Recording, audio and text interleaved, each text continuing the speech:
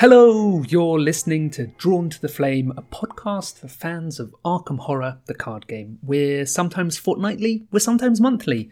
I'm your host Frank, and this is another one of my first looks. This time a first look at Return to the Circle Undone. I've just been playing Return to the Forgotten Age, and I was so close to saying Return to the Forgotten Age here, but it is Return to the Circle Undone. I think this has been the longest wait since the announcement of the Return to box and us actually getting it, but that's just really whet my appetite for these cards. I've been really excited.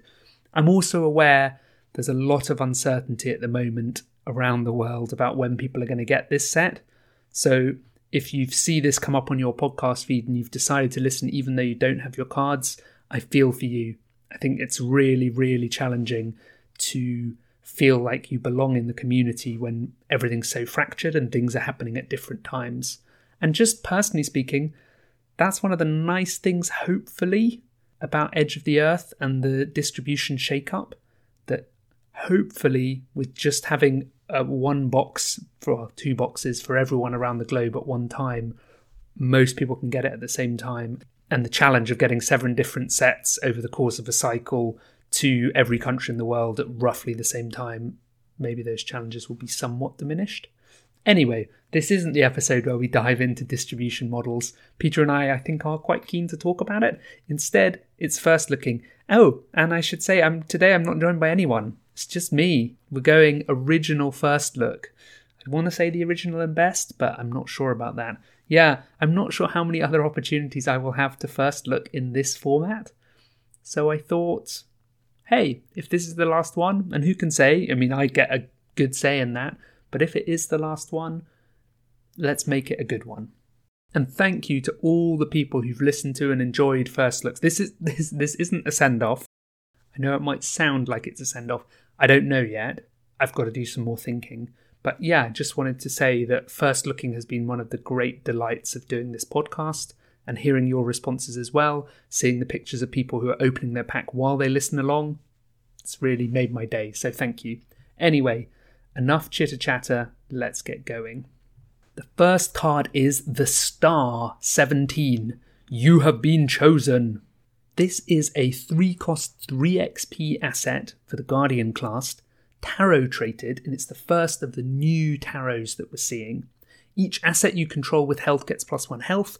Each asset you control with sanity gets +1 sanity. Reaction: when the game begins, if Star 17 is in your opening hand, put it into play. So that reaction ability is the same for pretty much all of the tarot assets we saw in the Circle Undone, and I think it will be the same for lots that we're about to see. So what we're looking at here really is the XP. This is a 3 XP rather than a 1 XP card, and those two lines of text, the assets get +1 health and +1 sanity. This was also a card that was announced, so we have had a bit more time to think about it, and that's useful for me because I find it quite hard to parse in my head which assets have health and sanity. So first of all, this might be useful purely if you're just wanting to soak even more as a Guardian. And the reason I say as a Guardian is because this is 3 XP, this is really gated to main cast Guardians and Lola Hayes. So beyond that, we're not, this won't end up in a Schizo Tool deck, this won't end up in a William Yorick deck, because obviously they can't take 3 XP Guardians. So how are you going to use this card? First off, simply speaking, you might be just looking to boost up some of your assets with health and sanity. So True Grit has 3 health and null sanity, and something worth fighting for is the inverse. So if you've got the Star in play, you could then instead soak 4 health or 4 sanity, take 4 damage or 4 horror for the team instead. That's okay, but for 3 XP and 3 cost, or for 3 XP and getting this in your opening hand, it's not great. It's probably below par, I would say.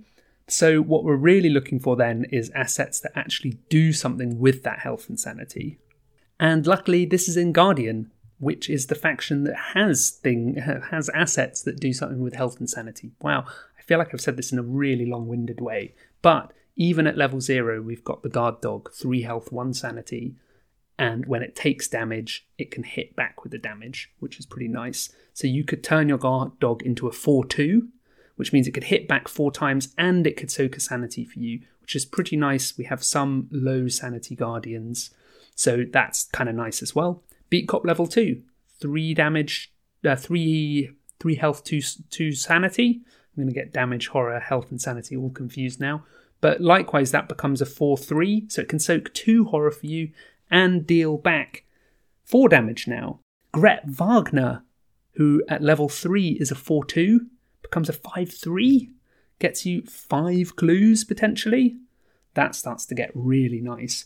I even actually like this card for Xavier and Tetsuo Mori, because both of those cards have that interesting clause about being able to soak damage and horror for other investigators, or rather that other investigators can assign damage and horror to Tetsuo or to Brother Xavier. Now, both of those cards have effects when they die.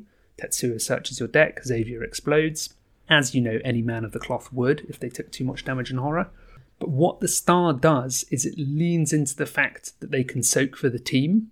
So if you're only using Tetsuo for the search ability, or you're only using Xavier for the explosion, you might not want the star. But if you're also making the most of that multi-soak tank for the team ability, the star gives extra value to that. And that makes me think of someone maybe like Tommy, who might want to replay Tetsuo repeatedly, might really like the star. Not just because he can soak even more damage and horror on him, but then he gets even more resources. And one of the funky things about Tommy and the way Tommy views assets with sanity or health is that he also starts seeing them as resources. So when you look at something like True Grit, it costs 3 and it gets you 3 resources because it can take 3 damage. And then you compare that with, say, Leather Coat that costs 0 and can soak 2. So you've got a 0 cost card for 2 resources or a 3 for 3. The difference being True Grit can soak for anyone, Leathercoat can't soak for anyone unless you do something like a Solemn Vow or something else around that. Where this gets funky is that the star starts to change all of that math. So True Grit becomes a 3 for 4, Leathercoat a 0 for 3, Tetsuo becomes a 3 for 6 potentially if you can make it work. So you start to get really crazy value in that regard. So yeah, I think that's kind of cool. The other, superpowered one to mention is Agency Backup. You pay 7 and you could potentially get 5 damage and 4 clues, or 4 damage and 5 clues if you've got the star down. That is incredible value. You might even like this in Leo if you're assembling a team of allies that are just soaking hits for you. I was thinking as I was talking that I wouldn't be that interested in this if I was running, say, Alice Luxley. We don't really care about her health and sanity values. But of course, if you're using her just as a soak, you probably do want a bit more health and sanity. Likewise in Leo, I sometimes run Venturer. I'm a big fan of Venturer. When you've got those 3 supplies off Venturer, Venturer is just a soak. And it's a 2/2 soak. Making it into a 3/3 soak, so it's anyway done what it needs to do. It's got a little bit more sticking power to take a hit for you before it's cleared those supplies, and then it soaks even more damage and horror for you. That's cool. That's really nice. Next card. Okay, next we have Hallowed Mirror, level 3. Wow, who knew Hallowed Mirror needed an upgrade? So this is still 2 cost. It's now gained a second willpower icon. Item, Relic, Occult, and Blessed. Blessed means Mateo can take it, which we knew already, but it's still within his range because it's level 3. Limit 1 per deck. Reaction. When you play a copy of Soothing Melody, either change each 2 on it to 3 or shuffle it into your deck instead of discarding it. Forced, after Hallowed Mirror enters play, search your bonded cards for 3 copies of Soothing Melody, add 1 to your hand and shuffle the other 2 into your deck. So Soothing Melody reads, heal 2 damage or 2 horror, or any combination thereof from among investigators and or ally assets at your location. Draw 1 card. So you can change that to heal 3 damage or 3 horror, or any combination thereof from among investigators and or ally assets at your location. Draw 1 card. Or you can just shuffle it back into your deck instead of discarding it. So you draw the card first and then you would come to discard it and you'd shuffle it back in. You could just keep going. That's really nice. I like that a lot. Wow, cool. It's still limit 1 per deck, so you're spending 3 XP on a single card in your deck. All of the usual arguments about whether or not you see it are worth mentioning there. It's restricted essentially who can take it because of the level 3. It's the same limit as the star plus Mateo, right? Do we have any occult 0 to 4? I think everyone who's occult is occult level 0. Parallel Agnes, what's she? Occult cards level 0 to 3. Bingo. So she could take this. Oh, this is making me think of Sean's Parallel Agnes deck. Curse Sean and Curse Mythos Busters forever. Goes without saying, but I will say it. And he was talking about the power of playing Soothing Melody, which is a spell, to use Ellen with Hyperborea to draw a card, and you then draw a card from the melody itself with the smaller deck size of Parallel Agnes. Wow, that's pretty cool.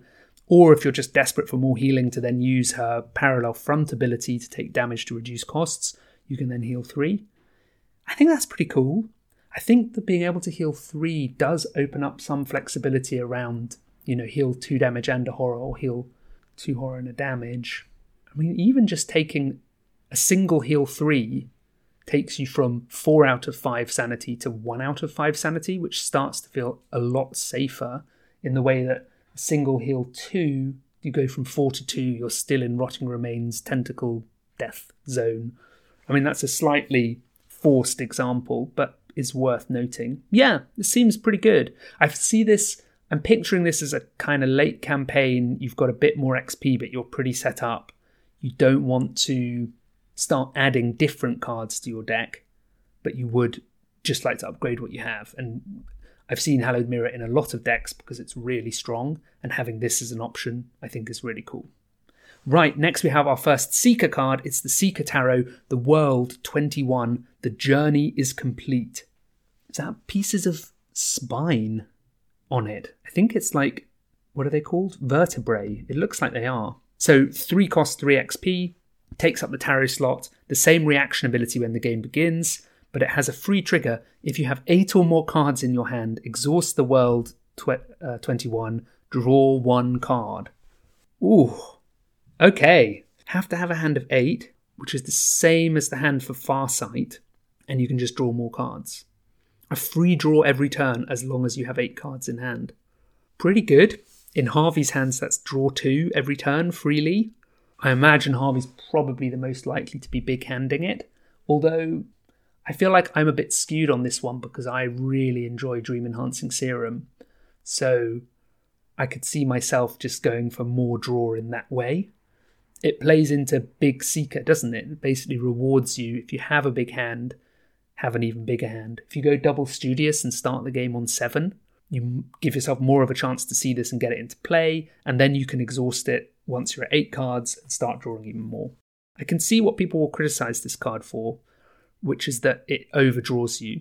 And yeah, I can see that is somewhat problematic. It depends how vital it is keeping things in hand. If you're doing the Lab Assistant or Vault of Knowledge or Dream Enhancing Serum thing, you're not too worried about drawing more, particularly if you've seen Thrice Damned Curiosity already.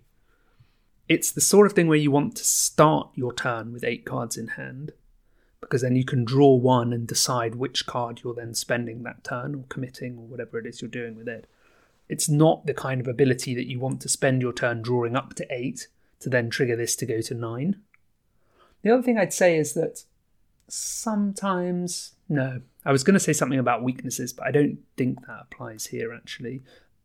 Sometimes I'm at my hand limit, but I have weaknesses coming up, and I'm happy to draw because I won't actually overdraw because I just hit a weakness. But that's such a rare situation, and it's not one I really can control, that I think it doesn't apply here. I'm just sharing I'm not going to share that because it's a nonsense thought, but I think it's probably worth acknowledging that maybe you have 8 cards in hand, but you're looking to clear a weakness like, say, a Paranoia before it's too late, or even to get a weakness in hand that you want to resolve.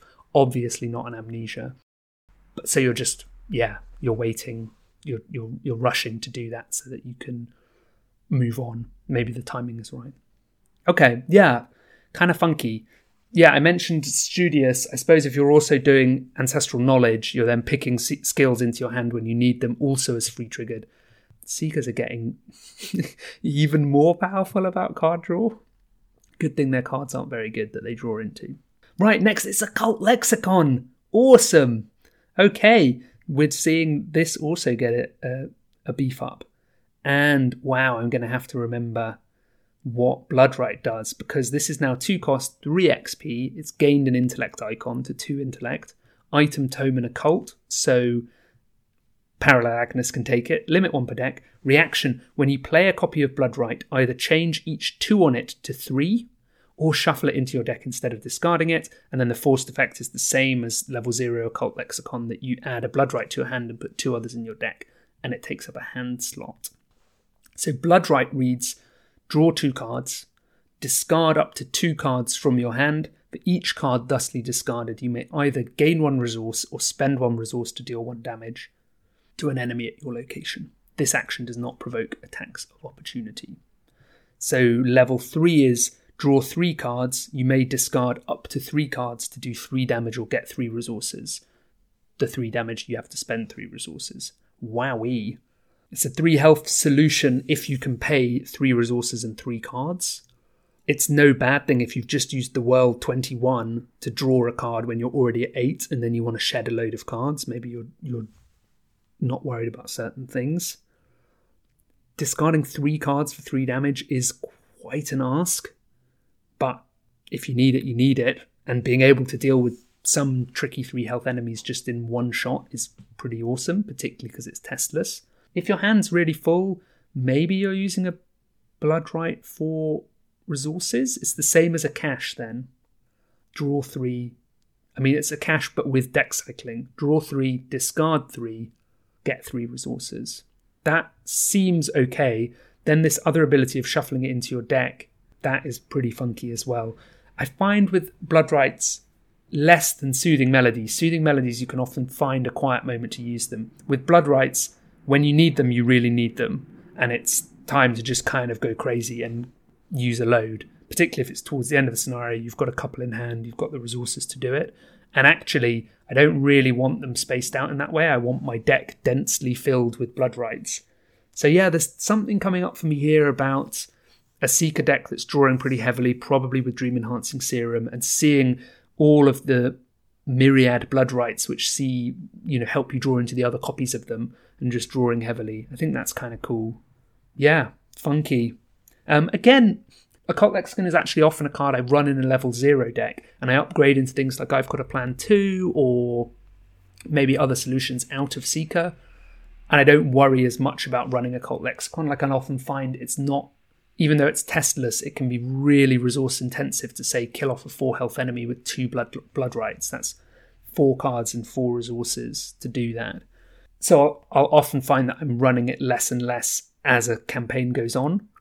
And it'll be interesting to see if that changes now that I know I can go to level 3. Right, then we have the Rogue Tarot, Knight of Swords, which is a little tarot card tucked on the dashboard of a car. 3 cost, 3 XP, charge ever onward. It takes up the tarot slot, has the same reaction when the game begins, but it also has another reaction. When you would succeed at a skill test, you get +1 skill for this test. You may discard Knight of Swords to get +3 instead. What? No exhaust. So when you have Knight of Swords in play, every test you take, if you're about to succeed, you succeed by an extra 1. The only thing I can think of that matters is you're never going to not trigger Watch This, which is when you succeed by 1 or more. Because when you put Watch This in, if you succeed by 0, nothing happens. So with Knight of Swords, Watch This is on forever. But also, if you succeed by 1 on a test, that then bumps you up to succeeding by 2. And succeeding by 2 is the first threshold for the Derringer, the Lucky Cigarette Case, Quick Thinking. That's kind of where it kicks off. It also means that Nimble is always going to give you a move, because you get to move up to the points you succeeded by. All In is always going to draw you at least 1 card.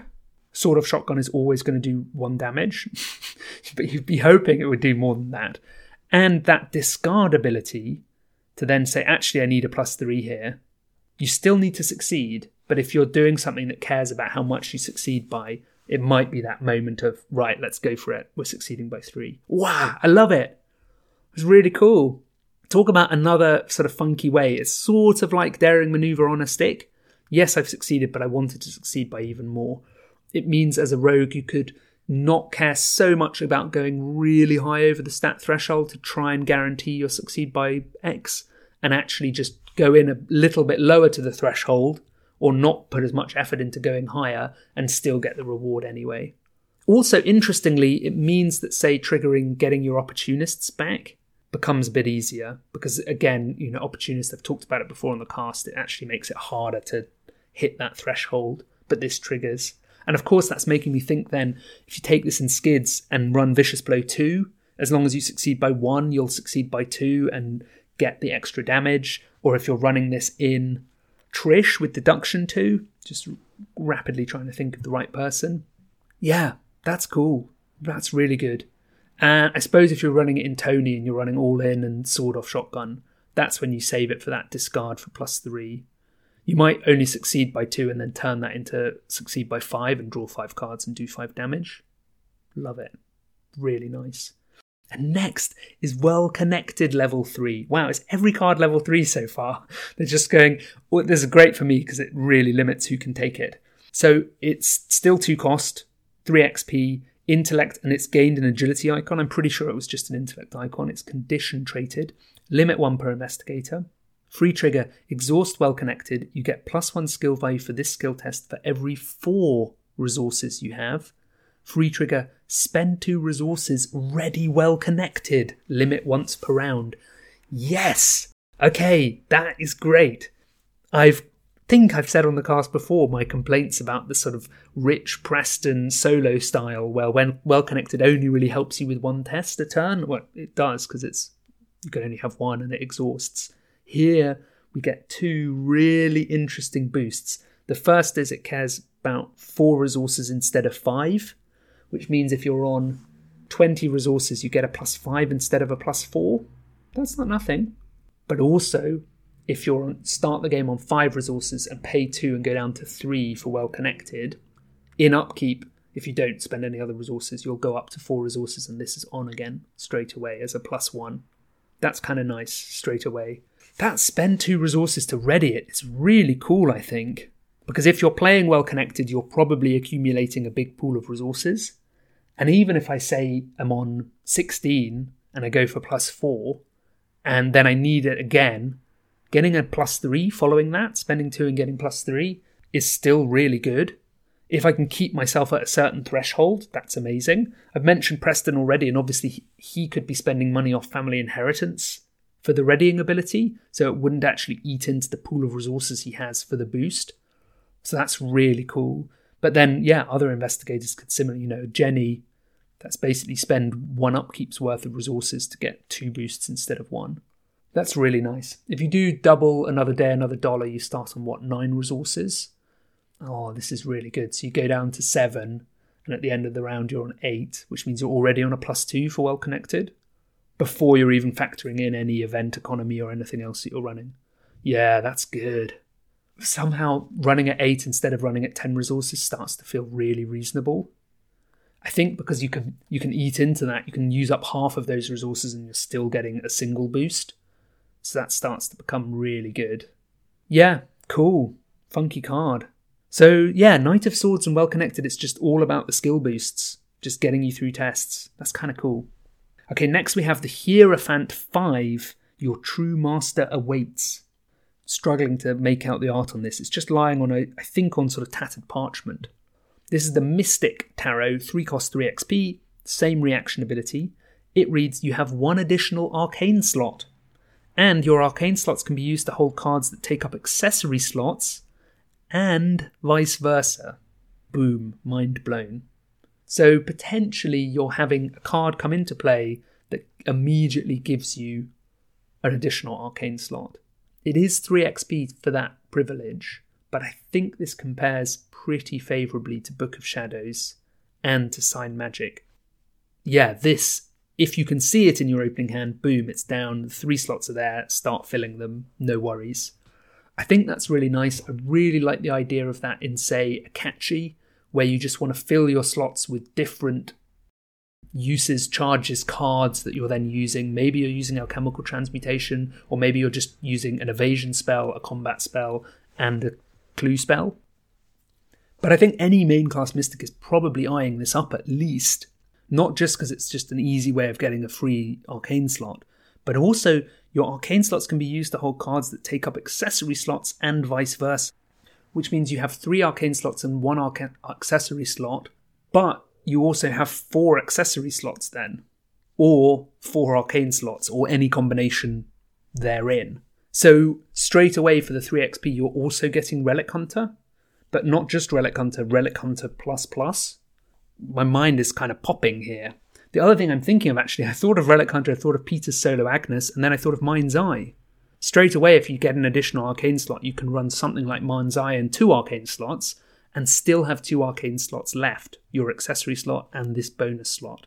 Or you can run Mind's Eye and run 2 accessories, whether that's a Crystal Pendulum or a Holy Rosary or a St. Hubert's Key or whatever it is. Maybe you've got a signature like the Heirloom of Hyperborea that also takes up the accessory slot. The flexibility is wild and kind of exciting. And I wonder if you just, Crystalline Elder Sign, Jewel of Aureolus, you can build into all sorts of funky things there. Yeah, I think that's really good. This is one of those cards where the promise of seeing it in your hand and getting it down is really, really tempting. And I get carried away with the excitement of that. And I'm just reining myself in a bit because I'm picturing the person who says, yeah, but you have to see it in your opening hand for that to do that. And if it doesn't, you've got all of these arcane slotted and accessory slotted cards that you can't actually get into play. And that's true. Maybe people would prefer to just run Relic Hunter and Sign Magic because it's in its own way reliable, but you still have to see and play those cards. Not Relic Hunter, it's permanent. You still have to see and play Sign Magic. Anyway, I think it's cool. I think if you've got ideas for your big rig Mystic with loads of spells, I would love to see it, send it over. That would be really cool to explore and think about. Yeah, even Jim or Luke, just pile some stuff in those accessory slots. Be really good. Right, next we have Sign Magic. Oh, we have Sign Magic. Oh, I think this was in a card fan, actually. I think I should have known this was coming. 3 cost, 3 XP, willpower and intellect icons. I think it's gained the intellect icon. Ritual and talent traded. Because it's ritual traded, you can uncage the soul, this. And then it says fast. I'm pretty sure Sign Magic was fast, actually. Record scratch all of what I've just said about Sign Magic. I think it's just the 3 costs that held me back, now that I think about it. Anyway, fast. You have an additional arcane slot, which can only be used to hold a spell or ritual asset. Hand slot. I think all of that is the same so far. Reaction. After you activate an action ability on a spell or ritual asset, exhaust Sign Magic, activate an action ability on a different spell or ritual asset you control without paying its action cost, but with probably paying any other costs like charges. Oof.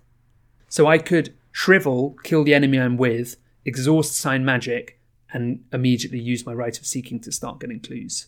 Or I could evade one enemy and then start shriveling another enemy. Or I could be the pure combat mage and use Azure Flame against one and then trigger the action on my Wither or my Armageddon. Wow. Cool.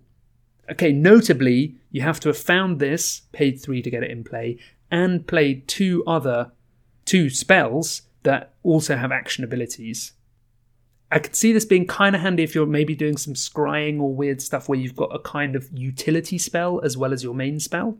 So you use Sixth Sense and then exhaust Sign Magic and use scrying or something like that. The big complaint against scrying level 0 is obviously it takes so long. Or use Sixth Sense and then alchemical transmutation to get resources or something like that. I can see that as well. But yeah, you need to have found those 2 spells and got them into play. So in the meantime, Sign Magic is just the 3 cost giving you an additional arcane slot. But until you've actually filled your original 2 arcane slots, Sign Magic isn't doing anything. We really need, I think, an Ever Vigilant for Mystics to get all of their spells in play. Because both the Hierophant and Sign Magic are saying, hey, look, have 3 or 4 slots. But the thing they don't say is, yeah, and it will take you quite a while to fill them. Because that's 3+ actions just to get that stuff down. Which is, quite the commitment. But cool. I think that's really good. That's really funky. I like the idea either you're dedicated to a single thing and you've got multiple arcane slots helping you do that thing, or so, maybe you even have a Sixth Sense and a Rite of Seeking, or a Sixth Sense and a Clairvoyance, or you're the generalist who has different options in play, and, you could always tag on a clue-finding ability after you've evaded or fought an enemy or something like that. Yeah, wow. Next we have, carrying straight on, 3 XP, Survivor, 9 of Rods. Every trial a lesson. It's a person wrapped in a kind of scarf, all cuddled up. Same tarot ability that comes into play if you have it in your opening hand, and then another reaction ability. When you draw a non-weakness encounter card, exhaust 9 of Rods, cancel all of that card's effects and shuffle it into the encounter deck. Then draw another card from the top of the encounter deck. Whoa! Just like a repeatable Malison, but even works for enemies. Oh no, Malison works for enemies as well. It's just, I do not like that card. I will just draw a different card instead. Wow. Okay.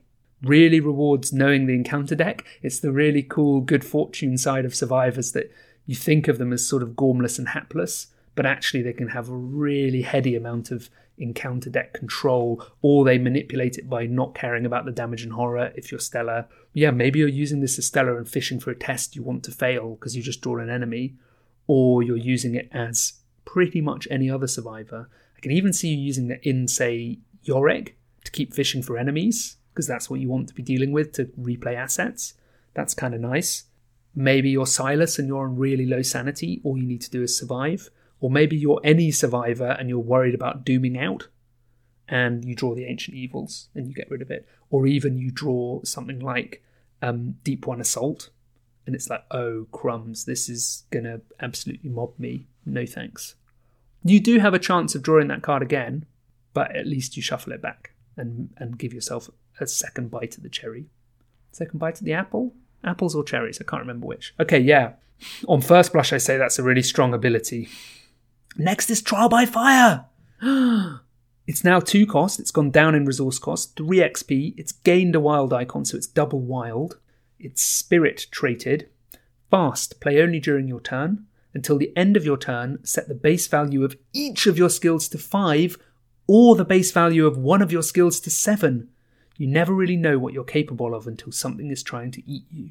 And then you find a hammer and an axe and go to town on it. Holy moly. All skills to 5 or 1 to 7. The previous version of Trial by Fire was just 1 skill to 5. So Preston gets... Oh, he can't take it! Curses! Okay, so Calvin sets his base to 5, and then you add on top of that any other damage or horror he's taken. Or you just really need to solve one difficult problem for the turn, or you're fighting for the whole turn, and you just say, I'd rather just have base combat of 7, or base intellect of 7, I'm just investigating 3 times. Okay, yeah, I can see that. That's pretty good. Maybe you're running this in, I don't know, Wendy, and you're giving yourself extra actions from Leo or Swift Reflexes or Quick Thinking. You just set 1 skill to 7 and go to town. Have a 5 or 6 action turn. Potentially as well, setting your skills to 5 and then using Will to Survive. So a 2 card, 6 resource combo. You're just creaming through everything else. It's pretty good. Wow. Super strong. Am I forgetting someone else who might be really useful? I mean, I suppose you can use this with Ashcan as well. Set your intellect or your combat to a high ability. I don't think we've ever seen a stat getting set as high as 7. That's just... I'm just staring at this card thinking, wow, this seems good. And next we have our first neutral card, and yes, I can see there's more than one. This is the Moon Pendant. 2 cost 2 XP. Got to roll out the old 2 XP here. It's item and charm traded and takes up the accessory slot. You have 1 additional tarot slot. Each non-weakness tarot asset in your hand or committed to a skill test gains double wild icon. And it has the same ability that when the game begins, if it's in your hand, put it into play. I hadn't even thought about what would happen if you had 2 of some of these tarots in play. So the star, all your assets with health would get +2 health, and with sanity would get +2 sanity. For the world, you could draw 2 cards. If you had 8 or more, go up to 10. For Knight of Swords, when you succeed at a skill test, you end up getting +2. So it just turns on all of your succeed by 2. The Hierophant, you get 2 additional arcane slots, so you'd be at 1, 2, 3, 4, and your accessory slot. And potentially with the 9 of Rods, you can be redrawing 2 cards a turn from the encounter deck. Talk about like sifting way through. That's just for those, but obviously you could also be looking at any of the original tarot as well. So you could think about running the Star, but also, this is going to really challenge me, the punchy one, the one that gives you +1 combat. Can't remember any of the tarot's names. That one is called not 5 of Pentacles, not Ace of Rods. Don't do this to me. Ace of Swords. I knew there was an ace in it. I've looked it up. Ace of Swords. There we go. Ace of Swords, or you could run Death, which is the +1 intellect. You could, essentially the Moon is +1 agility. You could run that tarot for the stat boost and run the level 3 tarot. I've got to say, I often don't run tarots anymore. I like them, absolutely, but I often find that I don't want to be disappointed about not seeing them in my opening hand, and that deck slots are so tight that just getting a +1 to a deck slot is not so good. Of course, if you want to get the most out of Moon Pendant, not only do you have an additional tarot slot, but you can also commit tarots in your hand to tests for +1 wild.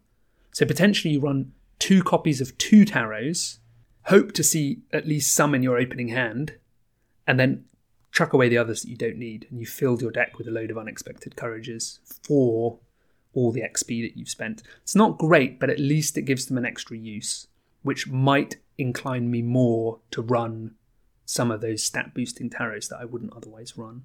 Okay, next we have the Fool Zero, Unlimited Potential, another neutral card, 3 cost, 3 XP. Okay, we've got back on the 3 XP train. It's tarot traded, it takes up the tarot slot. When the game begins, if the Fool Zero is in your opening hand, put it into play. Fine. And when you play a card, exhaust the Fool Zero, reduce that card's cost by 1. Whoa. Every turn, you get 1 resource from the Fool. Wow, okay. Well, that's nice. You combine that with the Moon Pendant. If you don't see that early, and it just ends up in your hand, you're thinking, I'm not going to spend 3 resources to then, over 4 turns, get back the value that I would have spent. I'm just going to commit it and get 2 wild icons, which is pretty crummy for a 3 XP card. But if you do see it early, an extra resource a turn on a drip, as long as you play a card, wow, pretty strong. It's like nothing special, but just strong. Yeah. You could probably do something cheeky with this in like a Dark Horse deck as well, where obviously you're not staying broke with Dark Horse anyway, but say you take your 1 resource from Dark Horse, you can then play Look What I Found for 1. You can play Flare for 1. You know, you can play some of those 2 cost cards without really coming out of the Dark Horse hole if you wanted to. Pretty cool. And there's more. Now, some of these cards, yes, I can see 2 more cards that I'm pretty sure were announced by Los Archivos de Arkham. So we have Observed. It's a 4 XP null costed asset. It's null costed because it's permanent. It's Blessed. So Mateo can take it because it's neutral level 4. Limit 1 per investigator. Before setting up each game, draw 3 random cards from the tarot deck and choose 1. Place the chosen card in front of you in the upright position. Each other investigator ignores its effects. Shuffle the rest back into the deck. So if you like the tarot deck, you can see more. Then there's a basic weakness, Damned. It's Curse and Omen traded. It's also permanent. Our first permanent Treachery. Before setting up each... No, apart from Indebted. Yeah, our first, but not quite first, our second permanent Treachery. Before setting up each game, draw a random card from the tarot deck and place it in front of you in the reverse position. Each other investigator ignores its effects. Now, I'm going to come back to those because I'm going to grab the tarot in a moment. But then finally, there's another weakness, the Devil 15, your Shadow Hungers.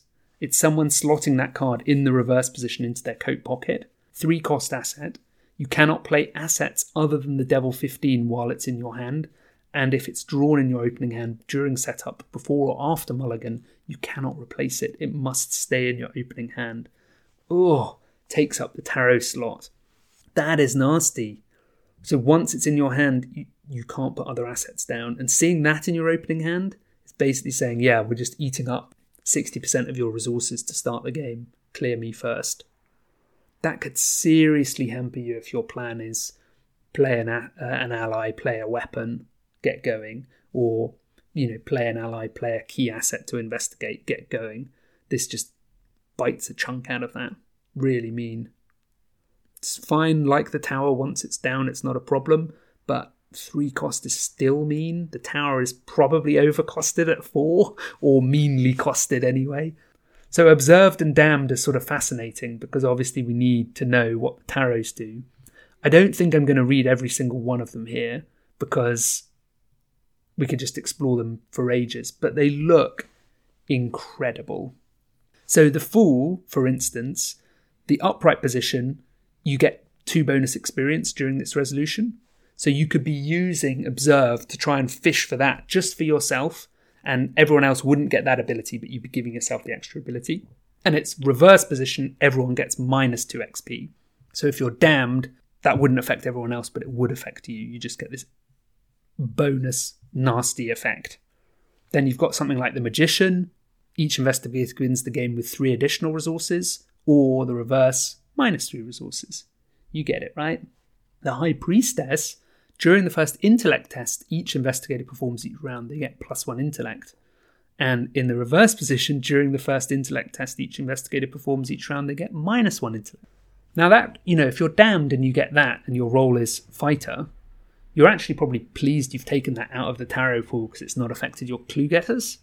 But also, just having a -1 intellect as a clue getter for the game from damned is hideous. So yeah, I think that's really mean. I think I've not yet played with the tarot deck, so it's hard to judge that in itself. But I think having 2 weaknesses in the pool, having 1 weakness and 1 other card that just interact with them, I think is a nice touch. And I think it's probably something that I might optionally include in my pool, just because if I'm not running the tarot deck, maybe I don't want to see those cards. And I think that's fine. House rules are absolutely fine in this game. It might be that the tarot deck is so incredibly fun that straight away it's like, yeah, get Observed and really hope you don't get damned. But because I haven't played it yet, I can't judge that. And of course it'll be something I'm trying out because there's a bunch of tarot cards to try out. So yeah, this is my first look for Return to the Circle Undone, not the Forgotten Age. Really excited to dive into the scenarios and see how they've been changed up. This felt like a really tight pack in terms of what it was doing. Pretty much 3 XPs across the board, so it's saying these things should play into the core capabilities of the faction. I think the rogue cards are looking particularly cheeky there in terms of how it's just let's get good stats and pass tests. And I think the Mystic stuff is also fascinating around, do you want more slots? We can get you more slots. How are you going to use them? There's been such a long period of time when there were ways of getting arcane slots, but we just weren't flooded with them. Or, Book of Shadows existed. So it was like, well, you can have more slots. It's just really costly. And now seeing more ways that seem more appealing to have arcane slots, that idea of, like I said, big rig or multiple spell mystic has me really excited. I hope you've enjoyed this. You can get in touch with drawntotheflamepodcast@gmail.com.